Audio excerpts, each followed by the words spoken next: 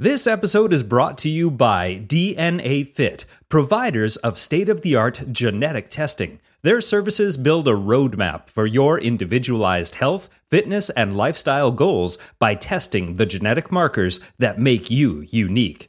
As a podcast listener, you get 30% off by going to dnafit.com and using the code PRIMALBlueprint at checkout.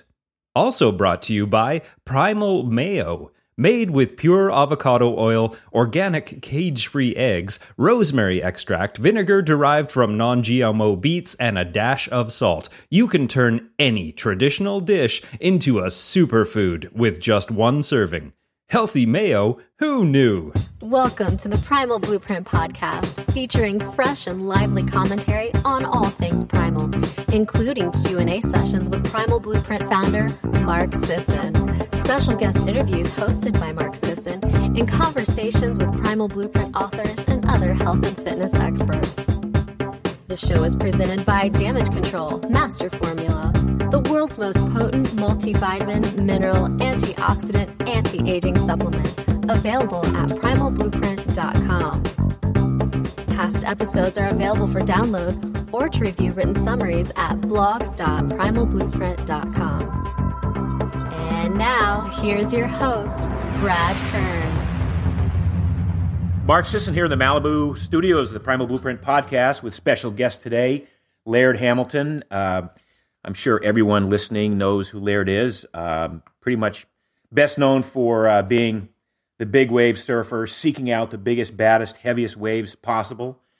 Fit guy, writing for magazines and doing all kinds of innovative stuff in the world of fitness in general and health and anything to do with that.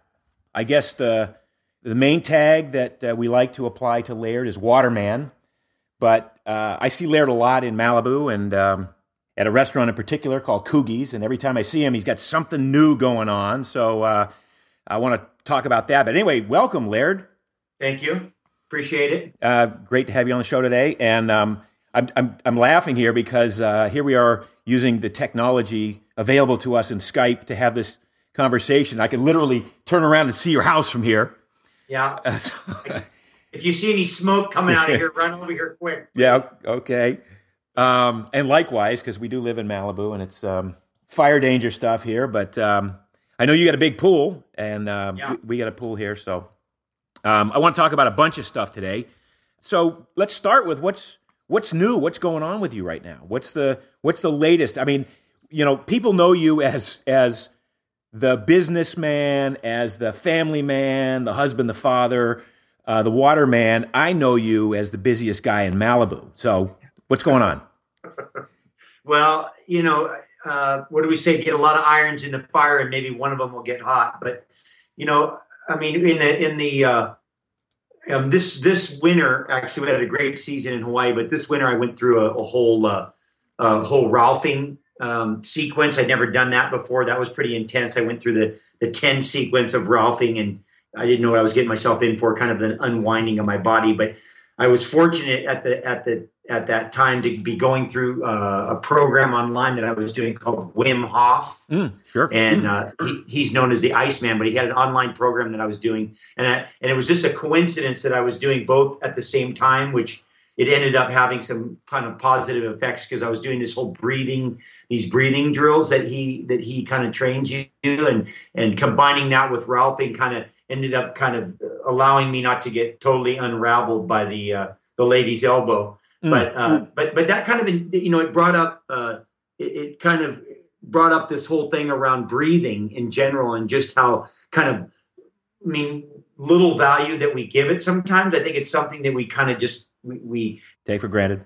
Yeah, we just do it, and we do it. You know, I was telling somebody the other day, you know, how we breathe in a way to catch up with the work that we're doing. You know, like you go for a run and you don't start breathing heavy first and then run. You start running, and then when you need the oxygen, then you start breathing. But by then you're already kind of behind the ball. Yeah. And so then you're playing catch up the whole time, where you're trying to just get the oxygen you need because you're burning it faster than you can get it. And so I kind of took some of his stuff, and I've been implementing some of these kind of breathing concepts into training, where you're breathing first and getting yourself in this rhythm and then go into the workout. And it's amazing what that does. It's amazing how that affects your whole, your endurance, your metabolism, the whole thing. And it really has a positive effect on, what your capacity is and then how you're affected. But I think, like I said, I think we give, obviously there's prana and other kinds of breathing yogas that are dedicated just to breathing. But when you start implementing breathing into athletics or into the physical part, it's amazing what that does and how important that is for us. I think our metabolism, the whole oxygenation of the cells and how everything, our whole system works on oxygen. And that's the only thing that we're really getting when we're not, when we're not drinking water or eating food. So you have identified this as, typically we breathe not in anticipation of what we're doing, but as a result of the effort that we've already put out.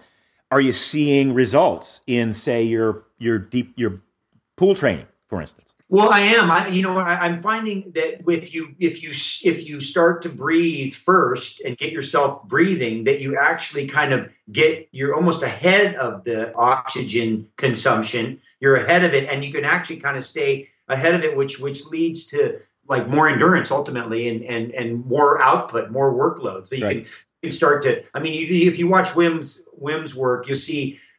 He's controlling like lactic acid buildup through breathing, just oxygenation, and all of a sudden you can control the lactic acid. It's pretty, but I think that I just love innovation in general, whether it's through, whether it's in nutrition or fitness or in sports or relationship, however it is, being innovative, I think is something that, that keeps us inspired, right? And you obviously, that it's all about innovation in a way, but innovation really is sometimes just reenacting an old thing that's been lost. Yeah, no, and that talk about 5,000-year-old technology, the whole breathing thing. So let's talk a little bit about your fitness philosophy. You're 36, 37. How old are you now? No. Nice, I appreciate that. Yeah. But what would you say is your overriding fitness philosophy here these days? The one I tell Wildman that he always loves is, a hot fire burns any kind of wood, and we talk about, just doing the amount of, when you do a certain volume of work, you can get away with a lot of you can eat whatever you want, right? Basically, pretty much. Well, you can. He'll be proof of that. I still believe that a calorie is not a calorie, and there's different kinds of calories. But the fact is that there's something to be said about that. I think, one of my fitness philosophies recently is smarter, not harder. Mm-hmm. Because I normally approach things with just grinding away at them and just keep grinding away. And at a certain point, that becomes undermining. When you've been doing this long enough, you start to realize, well, is that the most productive thing I can do today? What's the smarter way to go about it? And and how am I going to benefit? So, I think smarter, not harder. And it's all about the consistency, right? It's about that consistent, that really my fitness philosophy is that there's a holistic approach to it, that don't think that the night of sleep's not going to affect it. Mm-hmm. Don't think that a relationship, good or bad, is not going to affect it. Don't think that the food's not going to affect it. Don't think that all of these things are not going to affect your fitness. They're all feeding into it. And if you are lacking in any one of those spokes on that wheel, then you're not getting the maximum out of your tire. That's what that's what I think. Right. So you and I get to the point where we're old enough now that we've been doing this for a while, and I don't compete. I know you compete against yourself, and you like that competition on the bike up the steep pitch or whatever. But what motivates you every day to go out and do it fairly hard? In other words, it would be easy for us to cruise, to sit back and go, you know what, we've done a lot, and it doesn't take that much to maintain 80% of what we used to have. How do you find the motivation to not just go efficiently and work smarter and sometimes harder, but to be able to experiment in new arenas? Where does that come from? I obviously one of the greatest aspects of it is the feeling. Obviously how it makes you feel, right? So there's a certain, you just feel you just feel better, in your life, right? So all of a sudden, your sleep's better. You have better emotions with your children when they're, knocking stuff down. You're a better relationship, better friendships, and then better performance. And so at the end, the result of that consistent work and that effort and the rewards are that all you benefit in all these different ways. Now, the only way to sustain it is to keep it new and interesting. Because if you told me every day I was going to do 100 push-ups, I'm going to do 50 pull-ups, I'm going to do this, I'm going to do that, I'm going to do this, and it was the same routine, you'd kill me. I'd die. It's like I tell people, I go, listen, I hate swimming. If you said go swim laps in a pool, you might as well just take me out in the backyard and shoot me, because that's like punishment. So, but if I can create a new technique or do something that makes it interesting, then I'm going to do it. Then you got me, because part of it is that learning part, mm-hmm. right? It's that learning aspect that makes it interesting. So if you go in and you go, hey, I'm good at this. Well, first of all, the result of being really good at something is you get less from it. So then you have to do it more. So that's a downward spiral, because then pretty soon you get good enough at it. You got to go ride for 5 hours on your bike up a hill, mm-hmm. because 1 hour, when you used to do it for 1 hour when you first started, you get a lot out of it. Now it's 5 hours, and pretty soon it's an undermining process, and then you're bored with it, and then you lose your whole enthusiasm, and you lose your drive. So how do I make it interesting? Okay, I slap some weights on it, then I try to ride with one tire, and then maybe I'm riding backwards and I'm riding with a blindfold, and so that variety, the reinvention of it, mm-hmm. The reinvention of these things make it interesting. It makes it something that I'm inspired to do. I'm like, okay, I'm not good at this. I think this can work. Let's try this. And so the rewards are that you can accomplish some stuff that makes you feel rewarded. You don't have to beat the next guy and have your trophy. You can be like, wow, I didn't think I could do that. I can do that. Wow, so that means I can do this. And so it keeps kind of expanding on itself. Mm-hmm. But I think that variety, keeping it,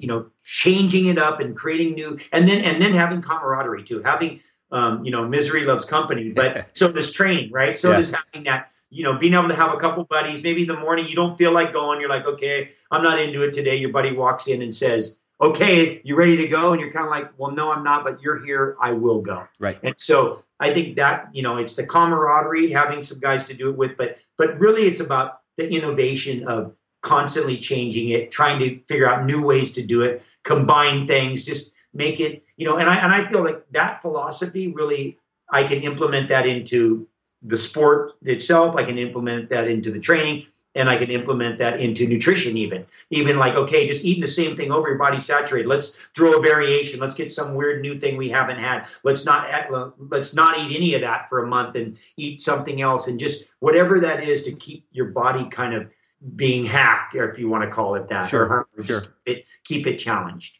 So when you come up with a new variation of an old theme, and you add weight to it, or you add a tire, take a tire away, whatever you talk about, and you find out that you can do that, are you still in that mindset of, well, I got to quantify this somehow, because the first time I did it, but I sucked, and I want to get better at it. And so, do you still repeat that workout every once in a while and do you keep a log, or do you keep if you're going to throw on a 20-pound weight vest and ride a fat tire bike, from PCH to your house, do you subconsciously know what the time is every time you do it?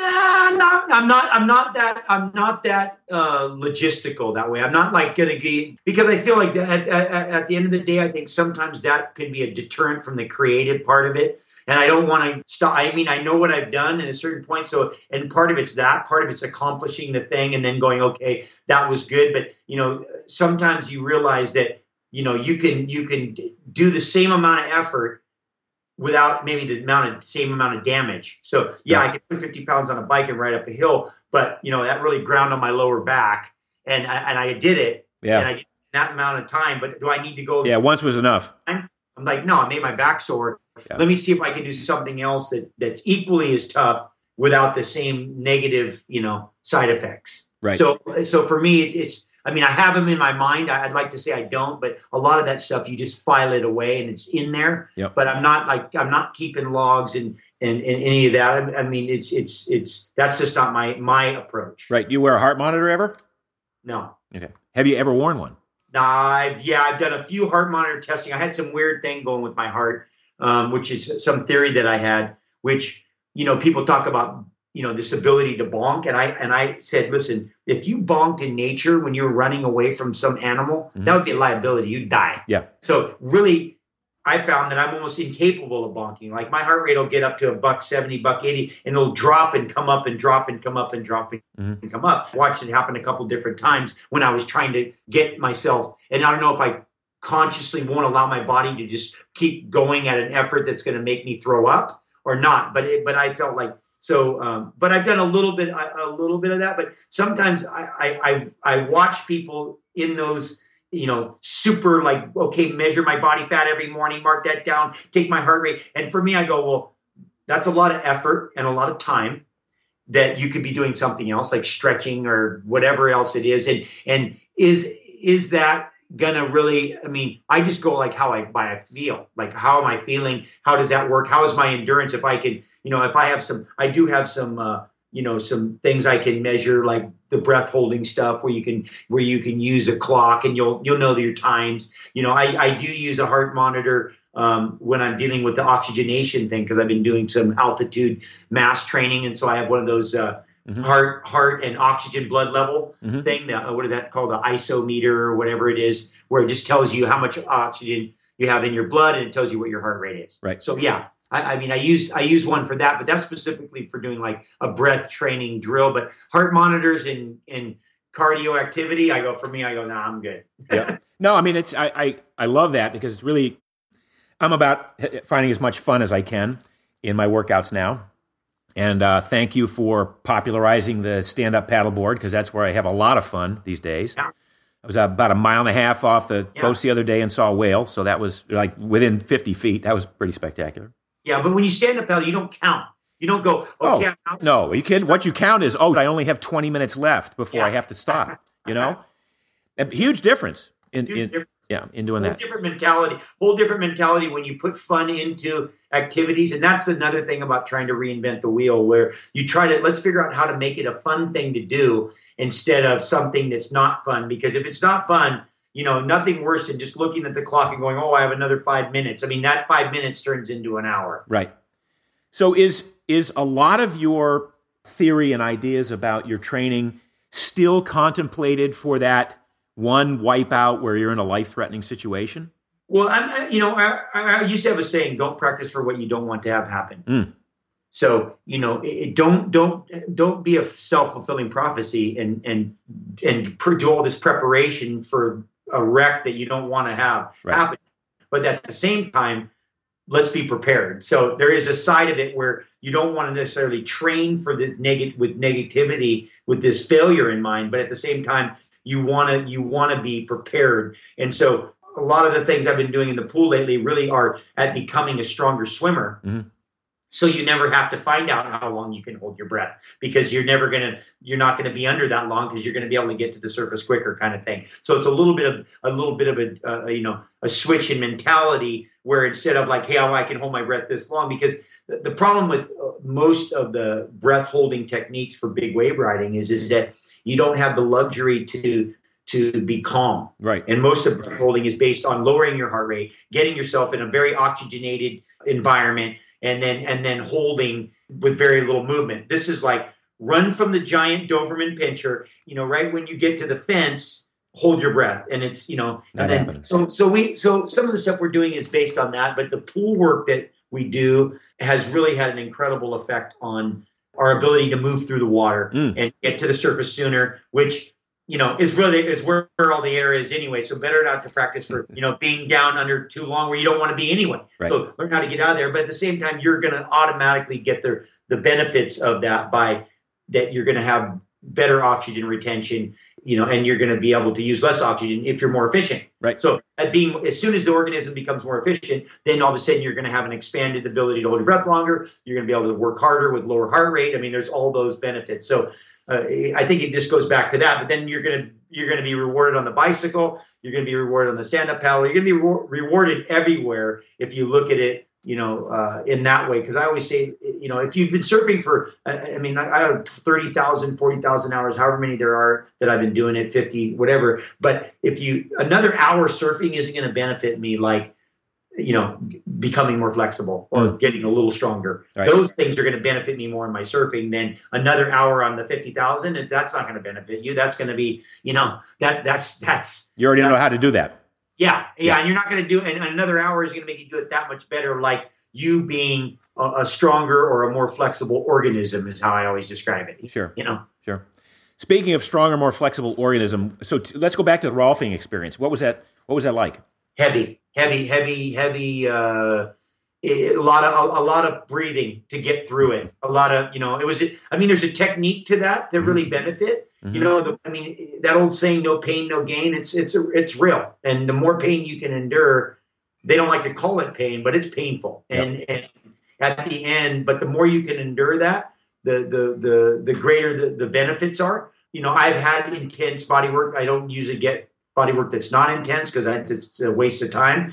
But it was, I had never, I had thought I had done Ralphing, but when I get, when you got gloves with getting fingers shoved in your mouth and up your nose and, you're doing all this stuff and then you get through the 10 cycle and you think, oh yeah, cool, it's going to get better. It doesn't get better. It just gets worse in a different way. And, once the tissue relaxes and they can go down to the deeper tissue, then it just doesn't end. But the results were incredible and it was inspiring. But, again, all it really seemed to do is confirm what I've been, what I always say, which is the more you can endure, the more you're going to benefit from it. Right.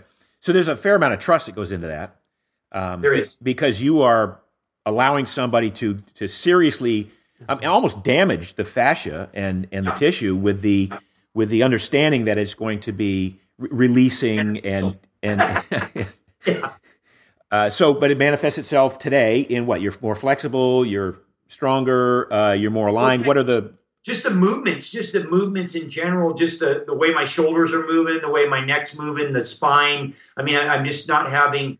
I have a little more freedom in the movement in general. And the trust that you have when somebody works on you that intensely comes from having experienced other aspects of massage where you've been ground on and you've seen the results. A big part of it is what you do after. So, you get worked on, but you don't just go home and sit around on the couch and then wonder why you hurt for a week. You do the icing, you do the heat, you drink plenty of fluids, you do some light cardio stuff, but you learn how to, and when the tissue's been used to that kind of damage, you get good at it. Like the tissue is pretty responsive to the recovery process because you've been doing it, you do it on a regular basis. And so I was actually able to kind of condense that time that it would take a longer period of time because normally it takes people, a lot longer to recover. And obviously that's one of the things that water does and the pool does is the compression on your body allows that blood to flow through your lymphatic system in a lot faster. And so you in a way you can totally eliminate that soreness that would be a week or, a week long or 5 days or 6 days and all of a sudden 2-3 days, or you might not even get sore if you really did the staging correctly. Hi, it's Brad Kearns to tell you about our podcast partner, DNAfit.com. They offer cutting-edge personal genetic testing, which you can sign up for, deliver a swab through the mail, and you will receive, over the email, a detailed printout and description of all the genetic particulars relating to your dietary and fitness recommendations and inclinations based on your genetic makeup. It's very valuable information. I found some incredibly revealing details in my report, for example, that I was more oriented toward power and strength rather than endurance, which was my lifelong background. So this type of information with plenty of support and scientific validation will help you optimize your diet and exercise patterns. Check out DNAfit.com and take advantage of their 30% discount on their comprehensive package just for listening to the podcast. Enter the code Primal Blueprint at DNAfit.com. Now, you keep your pool at home unheated? Yeah. But I have pipes that run through the deck. So I have a system of pipes that run through the cement patio that's around the deck that heats from the sun. Mm-hmm. So the thing's heated from the heat of the sun, but it's still got a decent little chill to it. But I have a giant ice tub with an ice machine, so we make up for the fact that it's not cold enough. No, that's one of the things that I've discovered in the last year and a half. particularly in wintertime. I'm even in Malibu, the water gets down to 52, 53 degrees. Yeah. And at the end of the day, one of my favorite things to do is just walk into that cold water and hang out for a couple of minutes and then finish off in the jacuzzi and kind of alternate a little bit. I sleep like a baby. I become a huge fan of that alternating heat and cold. Well, that thermal regulation, that stuff that, that's the whole Wim, the ice, and that's his whole philosophy. But that's some effective stuff that I think the diseases that we have are the result of us being in these perfectly incubated environments. And if you think about staph, like where it grows in the tropics, you think about this perfect petri dish. We become a perfect petri dish for an environment for stuff to just live, because we're, when we're cold, we put the heat on. When we're hot, we put the air conditioning on. We're in this perfect, and I use your eye as the same thing. You think about your eye, and everybody wears sunglasses, and then they go and they have these eye issues. And I go, well, first of all, you're putting your eye to sleep. Your eye is just sitting there in this one light, and it's not moving. It's a muscle, and so is thermoregulating. And it's a whole. Nothing sleep. You never sleep better than when you do ice and heat, and just your appetite and just your mood. I talk about the ice tub as the mood enhancer. I have some buddies that have some mood issues, and including myself. And you can be in a piss poor mood. I stick you in that ice tub for 3 or 4 minutes. You get out of that thing. You do that a couple of times. All of a sudden, you're like a happy person. And I don't know if the body's just thankful that it's going to survive or what. But it seems to just get your hormone.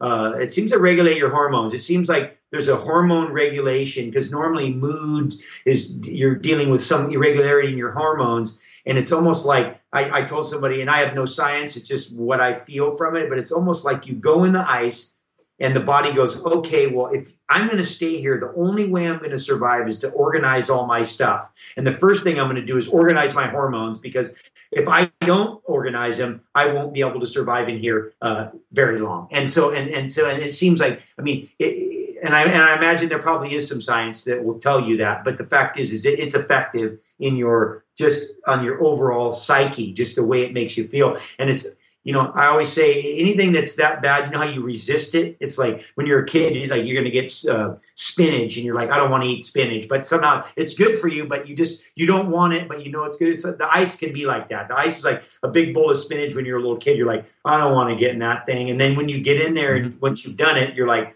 you get the reward of it. I've lived the last 30 or 40 years of my life sort of in this sort of rejection of cold water. I grew up in Maine. Yeah. I learned to swim, if you want to call it that, in like 45-degree water as a skinny-ass little kid trying to, maintain any kind of heat at all. So I hated cold water, and then I almost drowned twice. And then, of course, I became an Ironman triathlete. That makes sense, right? But I quit triathlon because I even hated getting into an 81-degree public pool because it was too cold for me, So I thought I was going to spend a year and just kind of get around this and become used to cold water and walk into the water and not gasp like a little girl and not do all that the people do, or not have to dive in, but just walk in slowly. And the more I've gotten into it, the more I not only don't hate it, I look forward to it. It's really, really quite interesting how all it is a sensation. It's not good or bad. It's not black or white. There's a little bit of a response the body has, but it's just a sensation. If you can get around that, the feeling for me is like, I think you just described it, it's almost drug-like. It's euphoric with this cold water experience. There's been a lot of research and looking in the paleo community over the past several years into thermogenesis and spending a lot of time in cold water. I'm not into that as much as I'm just into the hormesis, the short-term effect of it, and then, in and then getting close to being uncomfortable and then getting out, or being slightly uncomfortable and getting out. But just to look forward to it, it's such a change in my own psyche to have gone from something that I lived in fear of, hated, falling off the board in the Pacific here. Now it's like, hey, the water's great. This is fantastic. Yeah.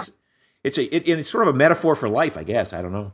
It's amazing too. When you think about the cold in general too, we're trained from childhood to fear it, right? Because everything related to the cold is negative. Yep. It's like, okay, it's going to be cold. You're getting a cold. You have a cold. It's all this, cold is always this, okay, put the jacket on. It's getting really cold outside. It's like everything around cold we've been trained, psychologically to fear it.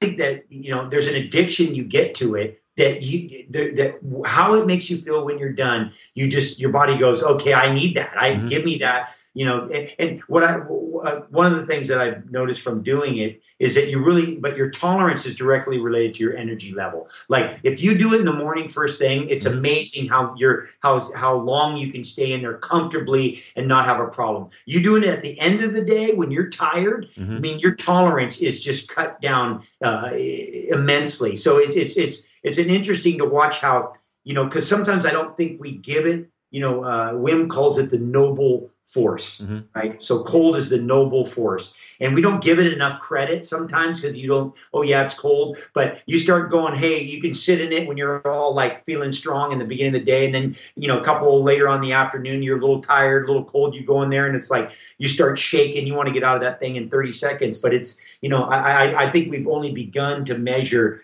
the, well, first of all, we're feeling the effects. And that I go by that as your, those are the truest signs, right? It's like how it's like now when I go back to Hawaii, I'm so addicted to it. Like I bought an ice machine over there.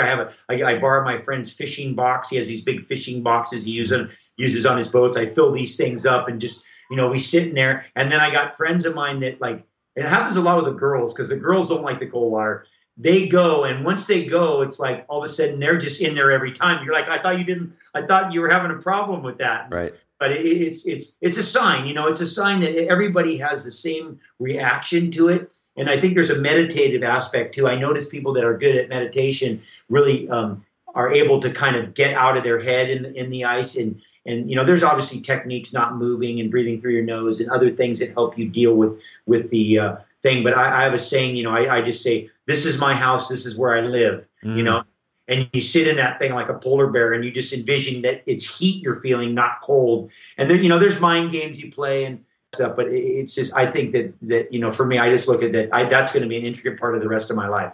I feel the same way. Couple minutes left, Laird. I want to talk about food and your relationship to food. What's your way of eating? What's your style of eating these days? Well, and there's all these different things. I have this, and I think it's offbeat because it seems like, people talk about having 5 meals a day and you don't, but I really think it's important to be hungry. I think that there's something to be said about being very hungry when you eat, just like the body's set up to take it, like you're hungry and you want to eat. I normally start my day in the mornings with, pretty hydrated. And I saw a Chinese medicine lady and she said, I need some chai or yin or yang or whatever it was, but she said she was having me. I suck 2 raw eggs down in the morning out of the shell. And get fertile eggs and I usually do some lemon water with some Himalayan salt and then some Makuna or some maca or something like that, just as the first thing. And then I'm a coffee guy. I love espresso, so. You're going to get me. I'm going to put like heaps full of butter and red palm and coconut oil. And that's going to be, I'm starting with liquid in the morning. And then I'm going to train until lunchtime. And then I'm going to eat and then lunch will probably be the biggest meal of the day that I have, like that first meal when I'm super hungry, and then I'll eat again. But I usually only have about 2 meals a day, which, probably isn't enough. I can feel it on certain days. If I train really hard the next day, I'll eat a lot sooner. I'll do my morning routine and then all of a sudden I'll eat at 10 and then I'll eat at 1 or 2 and then I'll eat it at lunch. But, I feel like sometimes because I'm such an excessive eater in general, like I can eat a lot and I always have. And I'll go to Argentina and, the cooks will come out of the kitchen like, who's this guy eating half a cow, But it's. I grew up that way, and for me, I kind of go back and forth between being really strict, but also never say never, because you'll eat never cake, and they're usually really big, and you have to eat the whole thing. So I'm like the never. I don't want to say never, but I'm not. I'm eating plants and animals. I'm eating fruits and vegetables, and I like high water content stuff in general. Sometimes I know but again, it's about the quality. If I know if it's from my friend's yard or from my yard, I'll eat a lot more of it. And I have a tendency to and I feel like you have to be aware of superfoods. You need to be aware of high nutrient dense foods because our food just doesn't have enough nutrients anymore. Our normal vegetables that we get and all this stuff, just the density is weak, and so you need to get these other stuff from these other minerals and stuff from other foods, but a minimal processing, minimal processed stuff like little to no processing. I mean, I have a bunch of women in my house, so it's a little different story. I kind of have to duck and weave around their thing, but it's. I mean, I really love turmeric. I'm a turmeric nut. I got hooked to turmeric for a while. My friend has a turmeric farm, so I juice turmeric and drink big glasses of that stuff. I love something that just instinctually tells me that I want that stuff, and I drink it straight with pretty wicked doses of it with no kind of indigestion or any kind of weird effect. So that's kind of what I go by too. It's like I have a tendency to not like peppers and that kind of stuff. I don't like hot, but I don't mind radish, like horseradish, that kind of stuff. So I've seen like I've gone more away from red meats as much lately and gone more to fish and stuff in my diet, even though there's becoming, less and less of that stuff available. And I almost get a guilt complex when you think about, 90% of the fish in the ocean have been eaten. But I go to Alaska and I get good wild protein. So I love that. I love, wild, whether it's moose or elk or real. I mean, you just know when you're eating real game, when you're eating real food that has power. You can just feel like, that there's a lot of benefits from power food, and when you're eating it, you know how it makes you feel, you know what it does, and when you're eating stuff that just is dead. So it sounds like between your exercise strategy and your philosophy and your eating strategy, it really is based on just a good, strong, intuitive sense of what you need to get you to the next phase of life. Absolutely. Yeah. Absolutely. Yeah, because I don't want to read. I don't like. I have friends that are super disciplined eaters. But I look at it and I go, well, the stress it causes you, the stress it takes to do that is not worth the rewards of what they're doing. At the end, I look at the stress. I go, the stress is you might as well just eat a Big Mac and think it's good for you, and you'll probably be doing a lot better than worrying about every little detail and all these things. And I mean, I think the most complex part is really getting enough hydration. When you look at the amount of hydration you need, that seems to be the real issue of us getting the good enough water and enough of it on a regular basis. That seems to be the real, one of our real kind of complex issues. But yeah, I just go, hey, you feel it, you instinctually. I mean, we've been around. This organism's been around a long time. If your instincts aren't telling you the right thing, then you better go practice. Yeah. Talk a little bit about barefoot and minimalist shoes, and what's your approach to that? Well, again, another theory. They said 7,400 nerve endings in the bottom of your feet. Nerve endings are electric wiring. That's your electrical system. The earth's charged with an electrical charge. Happens to coincidentally be the same one as your immune system. Maybe walking around on the ground, maybe you absorb that energy through your feet. Would make sense to me. Mm-hmm. Seems like math. Also, too, just being in touch with the earth, being in touch with the surfaces, textures with your feet. Walking on gravel, walking on stuff, and feeling it with your feet. There's a certain again, it feels right. It feels right to do that. And my environments, I'm barefoot a lot. I barefoot on the surfboard. I want a foot more like a hand. I probably have. That's an area that I can actually give more. The problem with your feet is they're the furthest thing away from your brain, so you give them the least amount of attention.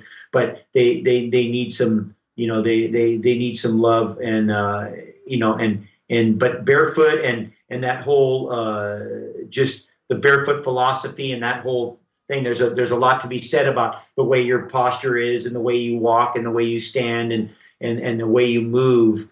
I'm spending more and more time barefoot, and especially now. Normally, I just wear slippers, which is a minimal approach to footwear because my feet are extremely hot. And if I can if I put shoes and socks on, I could literally be somewhere in the snow and have shorts and a t-shirt, and I'll overheat because the heat comes out of my feet. So. For me, it's all about getting rid of shoes. But the guy was saying, we were talking about how bad slippers are for you because the way you walk when you wear slippers, and so that just was like, well, I thought I was wearing no shoes. I just means I don't get any shoes. Yeah, the only problem with that is you're not going to get served at the restaurants you want to eat at in Malibu. But let me in, but you know what? I can only go to the ones where they know me. So. Yeah. We should petition Nate to allow bare feet and coogies, right? Yeah, well, if you let dogs in with little service outfits, then we should at least be able to wear go barefoot. Yeah, there should be a little water box out front. You clean your feet off and step in. I like that. Final question: how much sleep do you get? Minimum 8. Yeah. Don't even talk to me if I can't get 8. Bingo. Yeah. You're going to ruin my world if you start cutting into my 8 zone. I mean, I could get away with none and handle it, but it's going to take me a few days to recover. Maybe 9, maybe 10. But I'm again, it's all about what do they say? Every hour before midnight's worth 2. Yeah. So if I'm going to bed, ideal time for me to sleep 8:30. If I'm sleeping and I'm out at 9, then that's cool. I wake up 5:30. I'm 8.5, 9 hours for sure. That's my zone. You travel a lot. How do you handle jet lag then? Jet lag, a lot of hydration. That's one of the keys. And it's weird because sometimes I think eating really helps you with jet lag. And I don't know why. Maybe it's that your body's actually doing a process. But if I can eat consistently as I fly and I travel, helps a lot. Good. But hydration is part of that. And then, and I always nose breathe on the planes. Nose breathing on the planes, just because filtration system of your sinuses, better way to be on the plane. If you nose breathe, you probably won't even get, you don't right in that germ tube, you're breathing all everybody else's exhale and all that stagnant air. I'll take nose breathing. Good something to concentrate on and reduce your intake. No, it's good. I like that's a conscious, mindful breathing, I like it. Absolutely. Yeah. Absolutely. Plus, they say you absorb more oxygen when you breathe through your nose because your sinuses emit a gas called nitrogen oxide, which helps your lungs absorb oxygen. It's like 10%, something more oxygen through your nose. Nice. So I'm going to remember that next time. I just got finished with a 12-hour flight from Zurich to Los Angeles, and I forgot to nose breathe, so I'll try that next time. Yeah, you will. It'll give you something to focus on. Yeah, exactly. But sometimes that travel, certain directions get you, but other ones. Yeah, no, I always have a tougher time going east for me. Yeah. But I've heard some people say it's easier to come home. If you're going home, it doesn't matter which direction you're traveling. I believe that. I think there's a psychology behind that. Yeah. That once your body comes, I was deep in Russia one time and a long way from home. And by the time I got back home, I slept 3 days when I got back. Wow. It was just like the body just lets the lets the defenses down. Sure. So we're going to wrap up here in a second. I wanted to be sure to give you some time to talk about anything you got going on that you want people to know about. I mean, you've got the golf board, you got the surfboard, you got the Serrator, the new design board, you got the Total Wave. Like I said, busiest man in Malibu. Yeah, well, fitness, that seems to be one of my latest thing. But the golf board's blowing up right now, and we're getting incredible response with the golf board. I have that heart. I have a stand-up paddle line, and then I'm in the process of doing an apparel project. So I have a separate apparel project. I'm actually working on a superfoods additive to drinks. Mm-hmm. So that's something you can put in hot cocoa, tea, coffee, whatever. But, this project, I have an obstacle course that I'm working on as well. Force of Nature, we're in the process of doing that. I'm working on this pool training system. I mean, I got a couple other ones that are in the incubator that aren't coming out yet. But, for me, I think I like this stuff. This is part of, that's part of the evolution, I think. And I'm, I like the creative aspect. I think, again, I believe life is a formulaic process. And if you implement the formula for any type of success, you look at what the formula is, the willingness to fail, perseverance, and the endurance to keep pursuing. And then, of course, the creative aspect of having an idea and then marching it. And then now it's there's an industry and there's magazines and there's companies.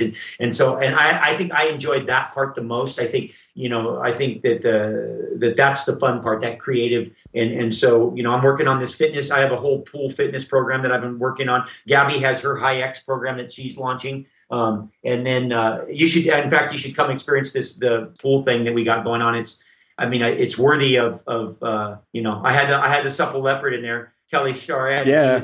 He loved that. He loved it, and he really appreciated what it brought. It's just another facet. I just think, again, another thing, another spoke on the wheel. Sure. No, I keep planning to head over there. It's 8:00 in the morning, though. It's a little rich for my blood, though, right? Yeah, I know. We spoke at 8:30 or 9, and get the after. That's good. So, That's good. I got another film project too. We have a film project about foil surfing. Yep. So that's going to be one that I'm working on the next year. We'll see. That's going to be a documentary, and we're not sure what we're calling it yet, but about foiling and the big waves and what we can do with the foil boards, which the hydrofoil boards that we're riding. And I think as long as you're open, I think that life just will keep sending stuff to you, and as soon as you close the cabinet, then nothing will get in there. No, I'm sitting here feeling sorry for you. You got nothing to do, Laird. That's we can maybe have a contest to figure out something new for Laird to do. Well, I just built a backboard for the girls to play tennis again. So I still have the domestic stuff. That's good. That's good. That's great. Really very kind of you, generous of you to spend some time with us today. I think our readers, audience got a lot from it. Appreciate all of the wisdom that you've had, not just today, but over the last couple of decades. Always been a big fan. Glad to call you a friend. Thanks for joining us today, Laird. I appreciate it. You have a good one. Aloha. Right. In a supermarket full of mayo options, how do you know which one to pick? Well, there's an easy answer. The one that tastes good and is good for you. But here's the problem. Almost all store-bought mayonnaise contains industrial seed oils or eggs raised from hens treated with added hormones and antibiotics. Not exactly the best recipe for good health. Luckily, there's a new mayo creating a ton of buzz. It's called Primal Kitchen Mayo and contains only the finest superfood ingredients, including all-natural avocado oil and organic cage-free eggs. So no more trading good health for great taste. Go to primalblueprint.com today and pick up a 3-pack. As an added bonus while supplies last, enter the code FREEBOOK at checkout to receive a free copy of Mark Sisson's Healthy Sauces, Dressings, and Toppings Cookbook with any 3-pack mayo order.